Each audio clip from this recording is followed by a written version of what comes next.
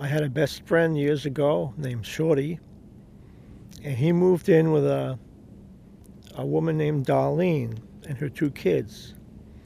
And Shorty would have a little office in the basement where he did his insurance work. And he heard Darlene calling his name. So he went upstairs and asked her what she wanted. And she said she didn't say anything. So he went back downstairs and went back to work.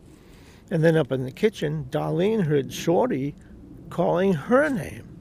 So she went downstairs and said, "What do you want?" He said, "I didn't say anything." And then one night, Darlene got up in the middle of the night and went into the kitchen, and she saw a little girl with blonde hair and flowers in her hair. And her daughter had black hair, so it wasn't her. So it was then when Darlene and Shorty started wondering if their house was haunted. They would see shadow people moving around the house at night, and doors would open and close by themselves. So I heard about a paranormal investigator named Paul Eno.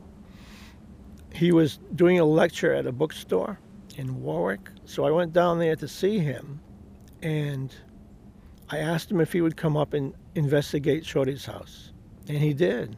Paul Eno, I think I said he was from Woonsocket. He's written several books about his investigations, and he has a very unusual theory. Ghosts are really beings from another dimension, and he calls them parasites because they feed off the negative energy that people give off. So he came to visit Shorty and Darlene. I was there the night he came, and he went outside, took some pictures, and came to the conclusion that they were indeed haunted by parasites.